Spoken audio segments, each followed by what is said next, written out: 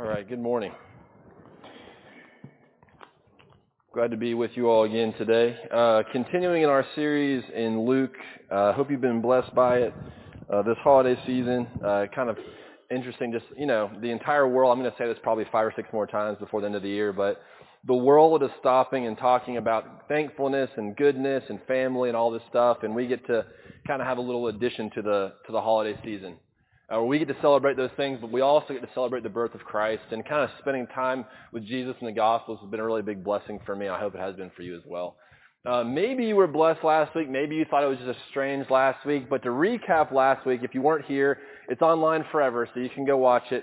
I got some weird stuff. I put on some weird equipment, and I heard that some of you did not really understand what I was trying to talk about.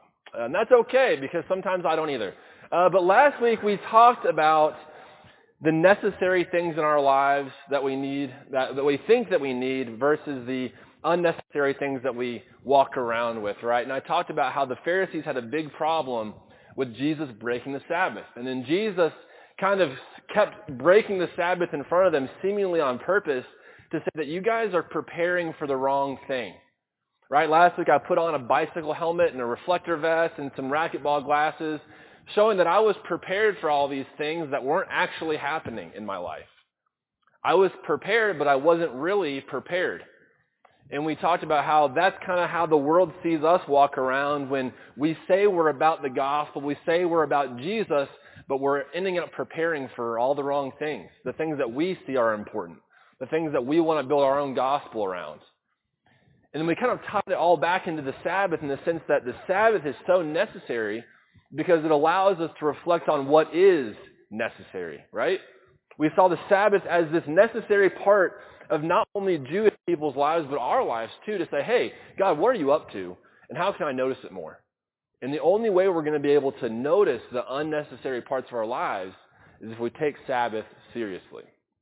So that's what I was trying to say last week. Hopefully you got that. If you didn't, maybe that helps you out a little bit. But today we're going to jump straight into our text. And I want to do a little exercise with you guys. Nothing physical, I promise. But this is something that I like to do sometimes when I'm reading a scripture that I'm just kind of wanting to pause and just sit with for a little bit. Okay, so indulge me a little bit this morning. So this is the verse. This is what today is all about. I'm going to tell you the end of the story already. This is what the entire sermon's about today. This is what it's all going to be centered around. But we're going to read this verse 8 times together out loud. And the word that is underlined, I want you to kind of enunciate. Okay, so for example, I would say, be merciful just as your Father is merciful. So together out loud, we're going to read this, and when you see the underlined word, I want you to enunciate that word for me. Okay, got it? All right, 1, 2, 3. Be merciful just as your Father is merciful. Be merciful just as your Father is merciful. Be merciful just as your Father is merciful. Be merciful just as your Father is merciful. Be merciful just as your Father is merciful. Be merciful just as your Father is merciful. Be merciful just as your Father is merciful. Be merciful just as your Father is merciful. And that might be repetitive and you might fall asleep to that, but I promise you, when I do this, and sometimes you probably heard it as well, the verse takes on a different meaning, right? When you enunciate certain things, just as your Father, just as your Father, these things kind of bring out different aspects. So I encourage you, if you're ever just reading along and you're kind of not really getting anything, try this out. But I really want to do this morning because this is what it's all about. And I want to say thank God for mercy, right? Thank God for mercy. I read these verses today, the latter part of Luke 6, and I'm just kind of blown away by the mercy of God.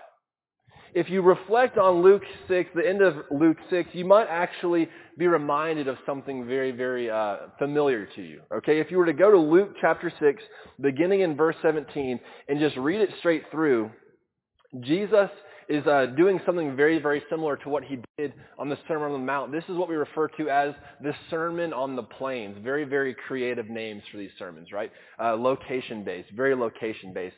But to set the scene, I want you to kind of have that in the back of your mind this morning. I want you to have mercy on the front of your mind this morning.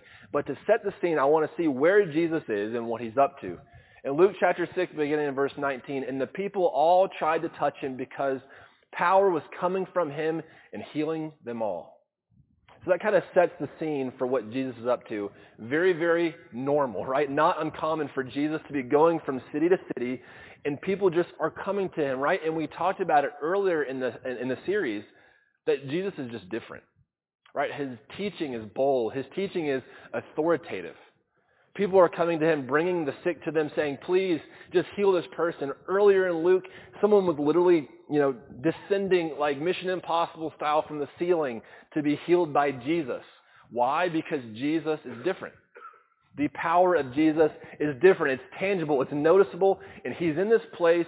He's doing his thing. And people can't help but come to Jesus. That magnetism, you can't not notice it. Emphasizing his power, but all the while, all this is taking place. You and I might get a little big-headed here. People want to come see us, might want to be around us, but Jesus doesn't forget his calling. And this is what he does. When all these people come to him, this is what he does. Beginning in verse 20. Looking at his disciples, he said, blessed are you who are poor, for yours is the kingdom of God. Blessed are you who hunger, now for you will be satisfied. Blessed are you who weep, now for you will laugh. Blessed are you when people hate you, when they exclude you and insult you and reject your name as evil because of the Son of Man. Rejoice in that day and leap for joy, because great is your reward in heaven, for that is how their ancestors treated the prophets. But woe to you who are rich, for you have already received your comfort. Woe to you who are well-fed now, for you will go hungry. Woe to you who laugh now, for you will mourn and weep. Woe to you when everyone speaks well of you, for that is how their ancestors treated the false prophets. So like I said, Jesus gets all these people, doesn't forget his calling, and then he brings some tough teaching. Right? The 4 blessings and these 4 curses, these 4 woes to these people. And like I said before, this should remind you of the Sermon on the Mount, right? It's a very, very similar verbiage. But what I like about this situation here, the Sermon on the Plain, the difference that I see is that Luke's rendering of what Jesus is saying is very caught up in the here and now. Right? If you look at how he says this, blessed are you who are poor. Right now, right? In Matthew 5, when it talks about there's poor in spirit, right? Those who hunger and thirst for righteousness. It's almost like Jesus is taking this like macro level of these heavenly things, these spiritual things, and saying, this is what we're all about. Blessed are you who suffer in these ways and hunger for the Spirit. But then Luke says, guess what? Now is important too. Jesus cares for your suffering, not only for your life, but right now. He cares about your pain and your suffering right now. He cares that you're hungry right now. And what's so interesting also about this is that he implies that this whole idea of being disconnected from God and forgetting what God is speaking to us is kind of somehow in our DNA, right? Look in verse 22. Rejoice in that day and leap for joy, because great is your reward in heaven, for that is how your ancestors treated the prophets. A very hard teaching again. Not only is he emphasizing the pain and the experience of the people today, but he's saying, guess what? Generationally, you guys have done a really good job not listening to God. That is who you are. That's what you've been about, but I've come to make a new way. I've come for you to have a new pathway. And again, he goes into these woes and these curses, right? He talks about the people who are living large today, right? The woe to you who are rich and already have received your comfort. You're fine. Your kingdom's looking pretty good right now. But woe to you. And remember what I've said many times before. Woe is not like a woe. Like, oh my goodness, that's scary. It's like, no, woe is, that's a bad, bad thing. Right? Woe to you who are well fed now, because your kingdom looks really good right now, but eventually it's not going to look so good. Right? Woe to you who laugh now, for you will mourn and weep. And I want to be very clear that Jesus is not saying you can't have any joy in life. He's not saying if you're laughing right now, guess what? You'll never go to heaven. That's not what he's talking about. Right? What he's saying is that these people who are building up their kingdoms today on themselves are going to fall short in the future. Does that make sense? That is the woe they're talking about. They have it all at this time. They're already living in their own personal private kingdoms. And then Jesus makes it a little bit weirder. Beginning in verse 27. But to you who are listening, I say, love your enemies, do good to those who hate you. Bless those who curse you, pray for those who mistreat you. If someone slaps you on one cheek, turn them the other also. If someone takes your coat, do not withhold your shirt from them. Give to everyone who asks of you, and if anyone takes what belongs to you, do not demand it back. Do to others as you would have them do to you. And the reason why I say this is weird is because Jesus talked about these 4 blessings and these 4 curses, these 4 blessings and these 4 woes. But it sounds like Jesus is saying, hey, all those people who are being blessed, you have to bless those people that I'm kind of giving the woes to. That's unfortunate for us. I just want to be blessed by Jesus. That's all. Why is that my responsibility, Jesus? Because you're talking about these people who are building up their own kingdoms, right? These woes, that the people that are fed right now, they're going to be hungry later. And those who laugh now, they're going to mourn later. Why is it my responsibility, Jesus, to take care of them?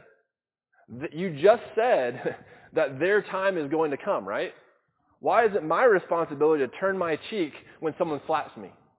Why is it my responsibility? If I'm truly blessed, if you're saying I'm blessed, then why do I have to do this? I think it's a valid question. Why is that my responsibility? Why does he expect that from the people who's saying that you are suffering right now? Your pain is suffering, and your pain and suffering is real right now. But guess what? You need to suffer a little bit more at the hands of the people who aren't really suffering. I don't like that. But then I get to this. We just read it out loud 8 times together. I hope it's burned into your brain. Be merciful just as your Father is merciful. I don't like that. If you were to read the Sermon on the Mount, it's very similar. He says, be perfect as your Father is perfect. There's this kind of ethereal, spiritual nature. Because I'm like, you know what? I can't attain that perfection, God, but I'm going to strive towards it. But this is a little bit too here and now. Be merciful just as your Father is merciful. That means that all these blessings and woes, these blessings that you give me, part of that is that I have to go bless those who are not really part of that right now. I have to be merciful to them because that's how my Father treats me. Be merciful as your Father is merciful. This is a tough word for us. I don't know if you ever grew up playing the game Mercy with your friends. This is a lunch line favorite in elementary school. You would strike a friend of yours, and you would keep hitting them until they said mercy, right? We would do this, I don't know what you guys call them, rat burns or rope burns on your wrists. You got it. I'm going to keep doing it until you say mercy, right? We don't like to say mercy because we don't want to tap out and say, mercy, I'm being hurt right now, right?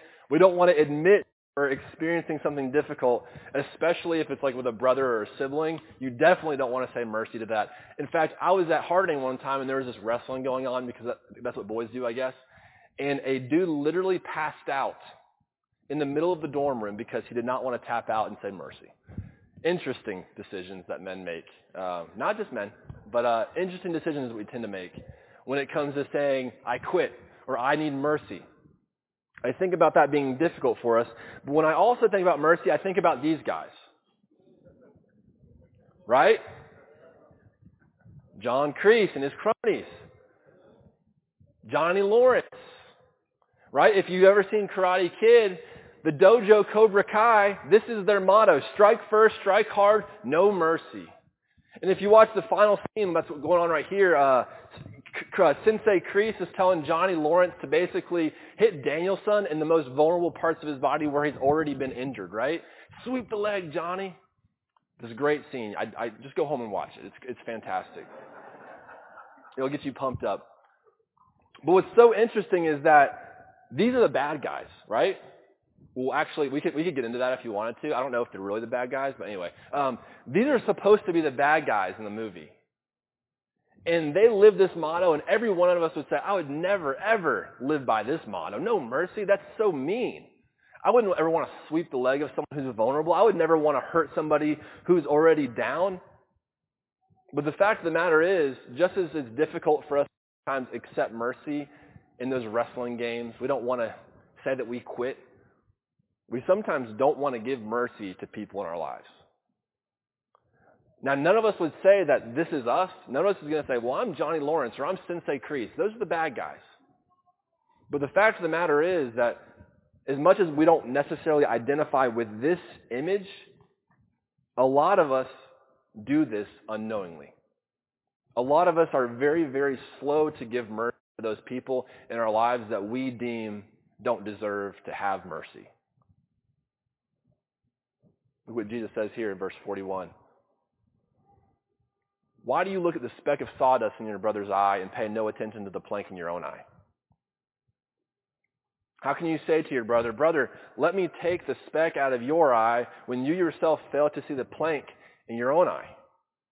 You hypocrite, first take the plank out of your eye, and then you will see clearly to remove the speck from your brother's eye. Right? We talk about not being judgmental. We talked about how the world often sees us this way, right? We're the hypocrites of the world, where we carry around the gospel of Jesus, yet act contrary to what the gospel of Jesus lets us to do. But all that comes to this idea of mercy, right? When we don't want to give mercy to other people, we're able to see the imperfections in their lives and not see the imperfections in our own lives. We're not willing to give mercy to the person that we think is less than us because we think we're somehow better, when the reality is we got a plank of wood sticking in our eye and people are having to duck out of the way because that plank is so large in our lives. We don't want to give mercy because we somehow see ourselves above other people. Their sin is more obvious, so therefore I am in a better place. They're in need of something that I would never need. We don't want to give mercy. Just like our ancestors, right, that Jesus was talking about. Our ancestors are very good at not listening to God, at denying the prophets. Just like our ancestors, we want to deny others the opportunity to experience the mercy of Jesus Christ. And again, we don't want to see ourselves as the bad guys. We are not Cobra Kai. That does not exist in this dojo, right? There's no mercy thing. We would never say that out loud, but how do our actions actually inform our reality? We get these questions, why should I love my enemy? Why should I forgive? Those questions buzz around us, and instead of this verse being very, very clear and straightforward, be merciful just as your Father is merciful, we kind of put this ... parentheses, as long as they deserve it. And then all of a sudden we become the arbiters of justice and the arbiters of mercy. When in reality is, if we truly believed be merciful just as your Father is merciful, we would be the best mercy givers in the entire planet. If we truly understood this reality. This is the reality that I see in Ephesians 2, beginning in verse 11. Therefore, remember that formerly you who were Gentiles by birth and called uncircumcised by those who called themselves the circumcision. You were once apart, the Gentiles, that's you and me, right? You were once apart from the which is done by the body of human hands. Remember that at that time, you were separate from Christ, excluded from citizenship in Israel and foreigners to the covenants of the promise, without hope and without God in the world. That sounds dark. But the fact of the matter is, everybody in this room has been in this place. Paul is saying, I was part of that too, even though he was part of the whole Pharisaical and all of that stuff. He was once apart from Christ, but 13 says this, but now in Christ Jesus, you who were once far away have been brought near by the blood of Christ.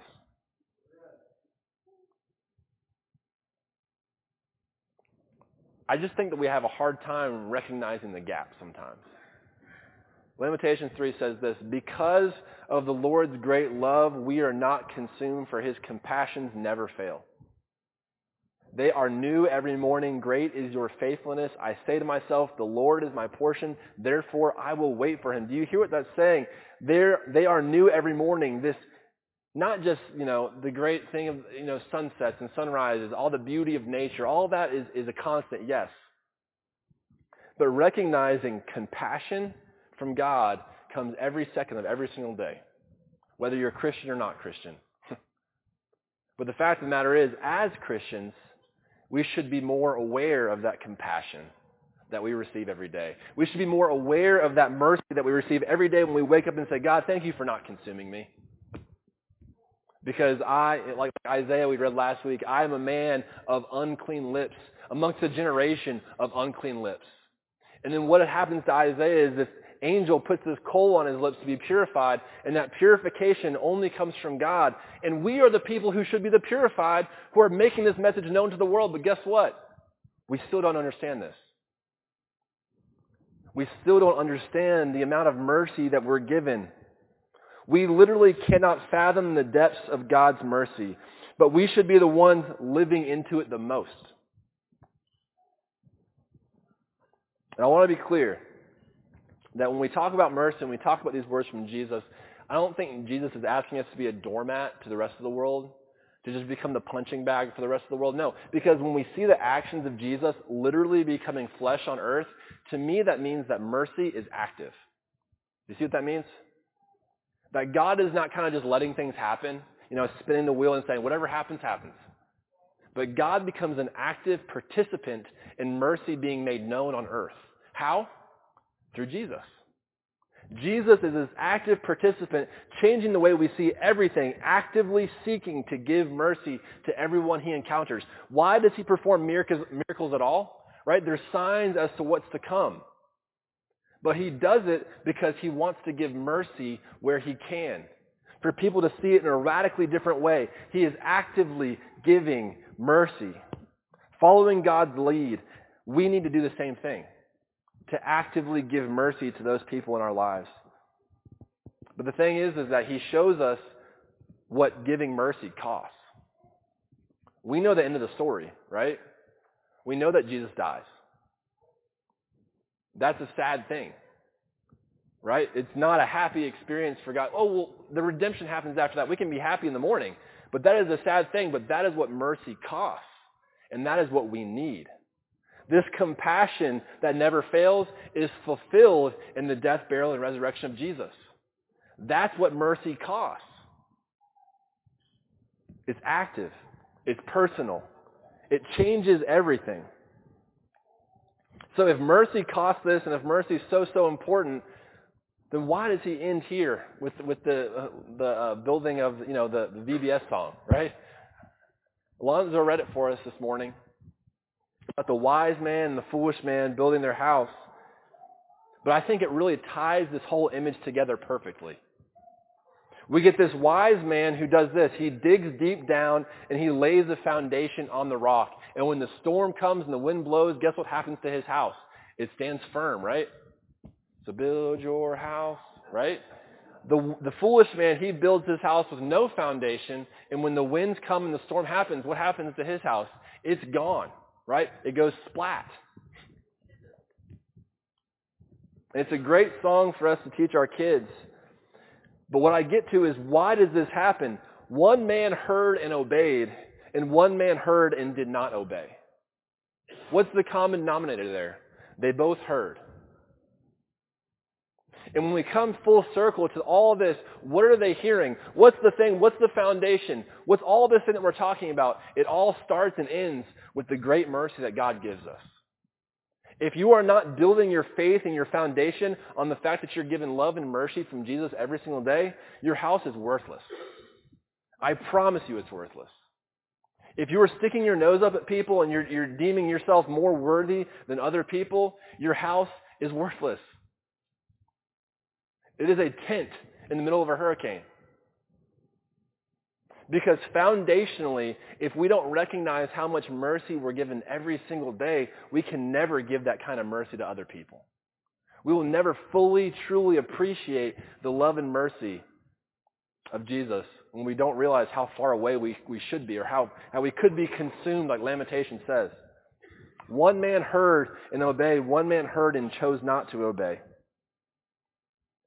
And the more I read this over and over again, the more I realize that this isn't just a warning for people who don't know Jesus yet, and this not just for the people who are coming to be healed or whatever it is. It's not just for them. I'm sure they got a lot out of it, but I really think that Jesus is speaking to us, and by us I mean his disciples. He had just called the 12 apostles right prior to the story that we're reading here. I think he's really telling them, hey, you have to get this in order to get anything else. You have to understand mercy. Be merciful. Father in heaven is merciful. You have to get that if you're going to do anything else. So if that's true, if he's speaking to his disciples, this message should really sting us a little bit. It should make us want to know mercy in a totally radical, different way. So the question is, how can we show mercy to others? Dig deep, right? I miss this because so often, because we sing the songs so much, right? And I miss this part here, and it really stood out to me this week. When he talks in verse 48, they are like a man building a house who dug deep and laid a foundation on the rock. What does digging deep imply? Very hard work. Digging deep is not something that you're just going to casually do. You don't casually build a foundation for your home.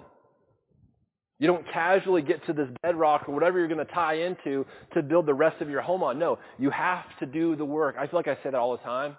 But you have to do the work. You have to dig deep and actually build on that foundation of mercy. And unfortunately, sometimes we don't realize how much mercy we receive from God until we need a whole lot from God. I know for me personally, I've told this story before, when I originally was going to go into ministry, it's because I loved Jesus. But then life happens, and I realized, oh man, Jesus loves the church a whole lot more than I did. I need to have more compassion in my heart. I need to have more understanding of how much mercy I've been given. Who am I, right? God, you have done so much through me. That mercy is just something I can't comprehend. And in order for that to happen, sometimes bad stuff does happen. But the reality is we have to dig deep and realize more and more every day how much mercy we are required in our lives, in our daily lives. And the second thing is this: keep building, because storms are a certainty. Right? It's easy to hunker down for one experience, to get the amount of canned food or the amount of water you need for one hurricane. But if you're going to live here for a long time, you know that you're going to need a lot more supplies, flashlights, all the different things that we need for the storms in our physical lives. But when it comes to what we're talking about this morning, this idea of understanding the concept of mercy and building our faith, we have to keep building. Sometimes that means experiencing hard things. Sometimes that means, realizing I've been building very wrong for about 45 years, 50 years, however long. It's about waking up and recognizing, do I really know God's mercy in my life?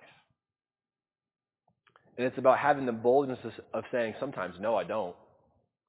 And relearning a lot of things so that you can keep building. If you stop building, you're not doing very much good for the kingdom of God.